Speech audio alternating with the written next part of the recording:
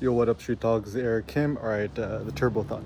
So essentially, the Turbo Thought is how to become more ambitious. So I think life is all about ambition, desiring more. Like I even had a funny thought, like on blogs, right? The default thing is read more, and then if you just kind of condense that, that's more.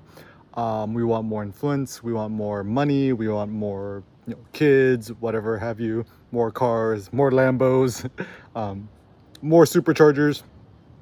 And so my thought is, first and foremost, that we need to kind of unlearn this notion that selfish is evil. So much of Christian Judeo morality is about the idea that it's a zero sum thing, right? Like where any amount of energy you devote to yourself and your own self cultivation, you are positively robbing away from somebody else. Now we know this is not true. Is what benefits you could also benefit others, and especially with the internet, the pie is infinite and ever growing.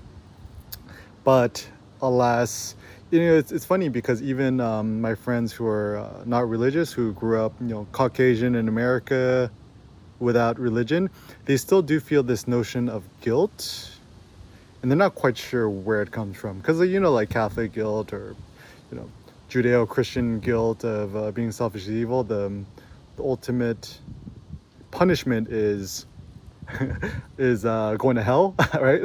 But assuming you're not religious or whatever, then what is the downside? But so then maybe it's fear of just social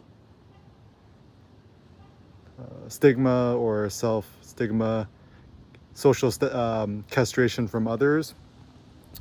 And a lot of it too is that, ironically, even though people are like, oh, Americans are so selfish, blah blah, we kind of really aren't. It's usually whenever we buy something, it's always for the sake of somebody else.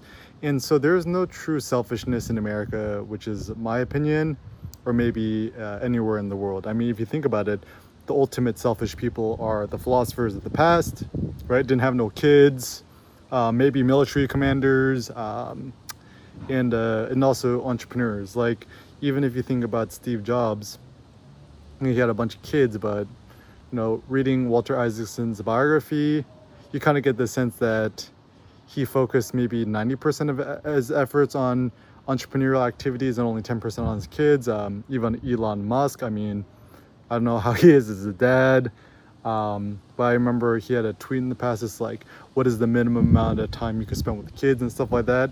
And so, you know, um, even me becoming a new parent, with baby Seneca, now big boy Seneca. Um, I mean, the general thought I have is what is good for me is also what's good for him. So eventually the kid ended up becoming like the parent. Like, I find going to the park extremely boring, so I just take him around the city instead, and he's actually learned to love it. He loves the bus and stuff like that. And so I would actually say, in order to become more ambitious, become more selfish. I think, and also, if you think about it, if, let's say, changing the world or altruism is your end goal, being selfish is actually a good thing, because whether we like to admit it or not, whenever you help somebody else who's less fortunate than you, there's actually a certain ego boost which comes with it. And I don't think this is a bad thing, or it's not an evil thing. And that's actually why a lot of moral philosophers of the past, like, what's his name?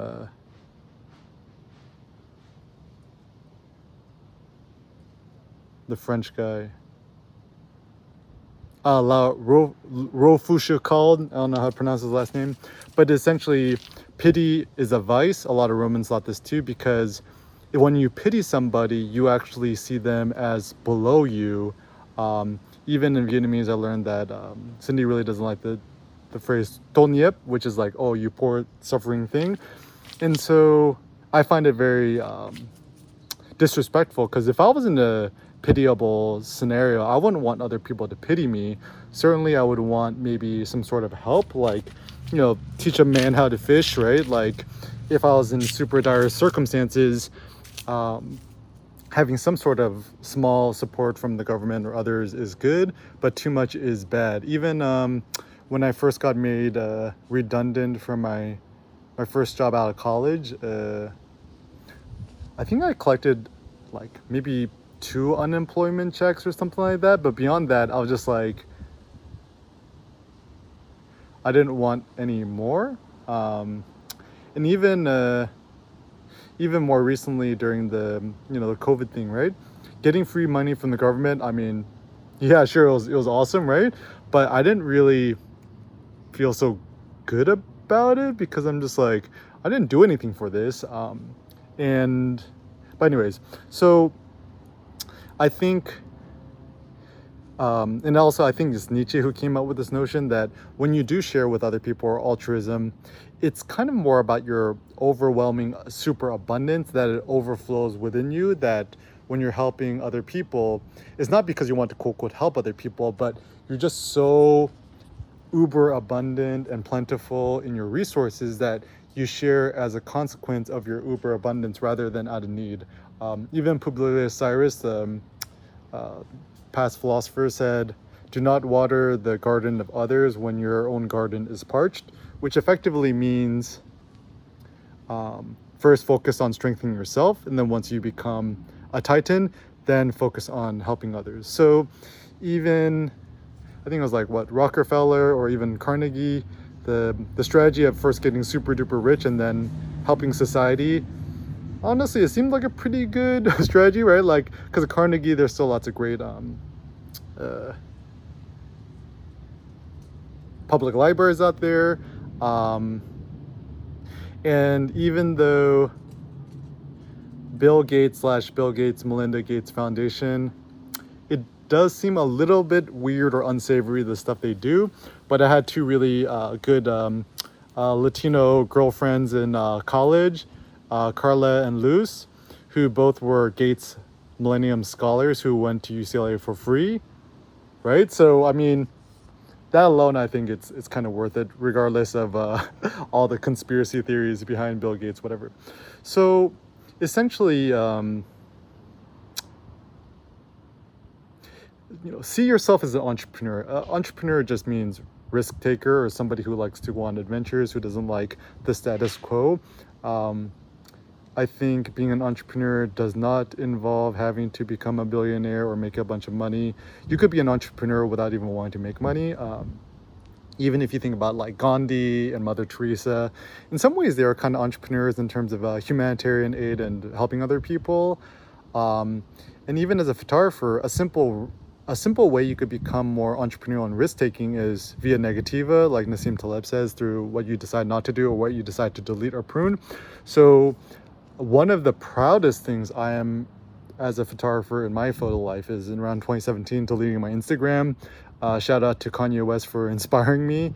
And so often in life, deciding what to do or what not to do, or what to renounce or what to resist, is actually the biggest thing of courage you could do. Like even Rosa Parks refusing to stand up in the bus, that negative act she did was the most moving thing she did for civil rights movement. Similarly speaking, if you just it's funny, I don't even know where it is, like my 100 lessons from the Masters of Street Photography, I got offered a book contract, but because I cared so much about the open source concept, I rejected the offer to get it published in order for it to be open source, and I'm very glad that I made that decision.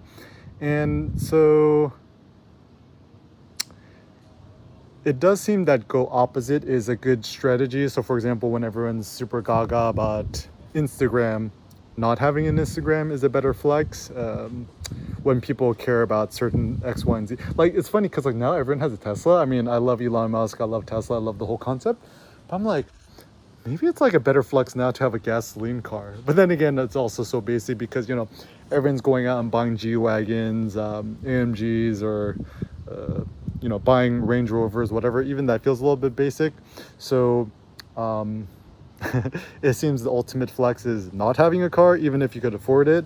Just Uber everywhere and use that money on getting a Costco membership, go to the Costco Business Center, and buying yourself a bunch of, beef short ribs, beef ribs, beef belly, don't know if they have beef belly, beef brisket, whatever have you.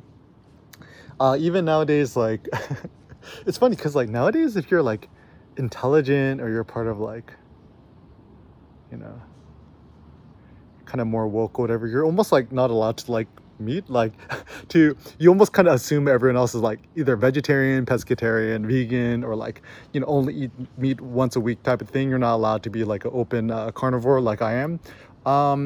So even now when everyone's becoming all vegan, I'm like, man, if one day I opened up a restaurant, I just want it to be just like a pure carnivore restaurant, right? Like you just go to the Air Kim Meat Shack and you just only order brisket. And the way I'll be different is there are no carbs, no bread, no fillers, no rice, only meat. And the only sauce would be sugarless, you know, some sort of chili, hot sauce kind of thing. But anyways, so yeah, I think ambition's good. I think, you know, not wanting to be at home, preferring to be out and about in the world. Even Seneca now, he hates staying at the house. He always walks to his shoes, picks up the shoe, goes, and then tries to get me to put on his shoes to go out, and even grabs and picks up my shoes, and he's like, trying to get me to go out. So the more time you can spend connected to real reality, embodied reality, the better, in order to become more ambitious, set yourself audaciously huge goals. Like even one of my goals in life is I would like before I die to deadlift 700 pounds and maybe squat 600 pounds. You know, certainly without steroids or any weird stuff. Like one of the proudest moments I've had in my life thus far is when I deadlifted 475 pounds, sumo deadlift, mixed grip, with only chalk. I've never used a stupid weightlifting belt or straps. And also doing it fasted, no breakfast, no lunch. I've been just doing one massive meat meal a day for like the last 7 years.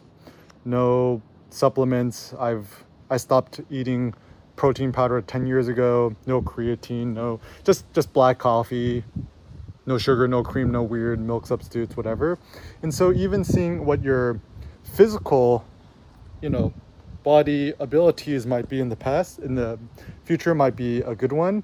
So to be ambitious is to just try to fulfill some sort of personal curiosity about your bodies, your abilities, and so forth. Generally a good thing is, you know, sun exposure. Be out in the sun as much as possible. You know, even a lot of what Nietzsche says, a lot of the German philosophers, maybe a lot of their philosophizing was just a cold weather complaint, right? So you live in somewhere nice like San Diego or North Park. I'm currently just house sitting for a friend right now. It's quite nice. Focus on your sleep. Try to sleep 8 to 12 hours a night. Restrict your coffee consumption after a certain time. Stop focusing so much on being productive. Get the right tools. I'm recording this on the iPad Pro. It has the ultra wide camera setting, which actually makes it for a very good vlogging device. Get a new MacBook Air. The new M series processors look good. And actually, in order to become more productive and stuff, I would actually say don't get an iPhone or don't get an iPhone Pro. Even I tried experimenting with it. Ultimately, I just settled on iPhone SE, which I don't really love either. But it seems to be like, I mean, it's like, why are phones so expensive nowadays? All I need is the phone to GPS, to make FaceTime calls, and that's pretty much it. So I'm pretty happy with iPhone SE in that regard. Get an iPad Pro. Ideally, if your house has a fast Wi-Fi connection, start your own email newsletter, self-hosted. Sendy.co is what I prefer rather than using MailChimp. Self-hosted website, bluehost.com, install wordpress.org. Publish more. And what is the ultimate goal as a photographer, entrepreneur, whatever? I would say it's like become a stream. That a stream never stops streaming. It never stops flowing. And so even for me, metaphorically, I like the idea that I'll never stop streaming thoughts, streaming ideas, and just never stop publishing.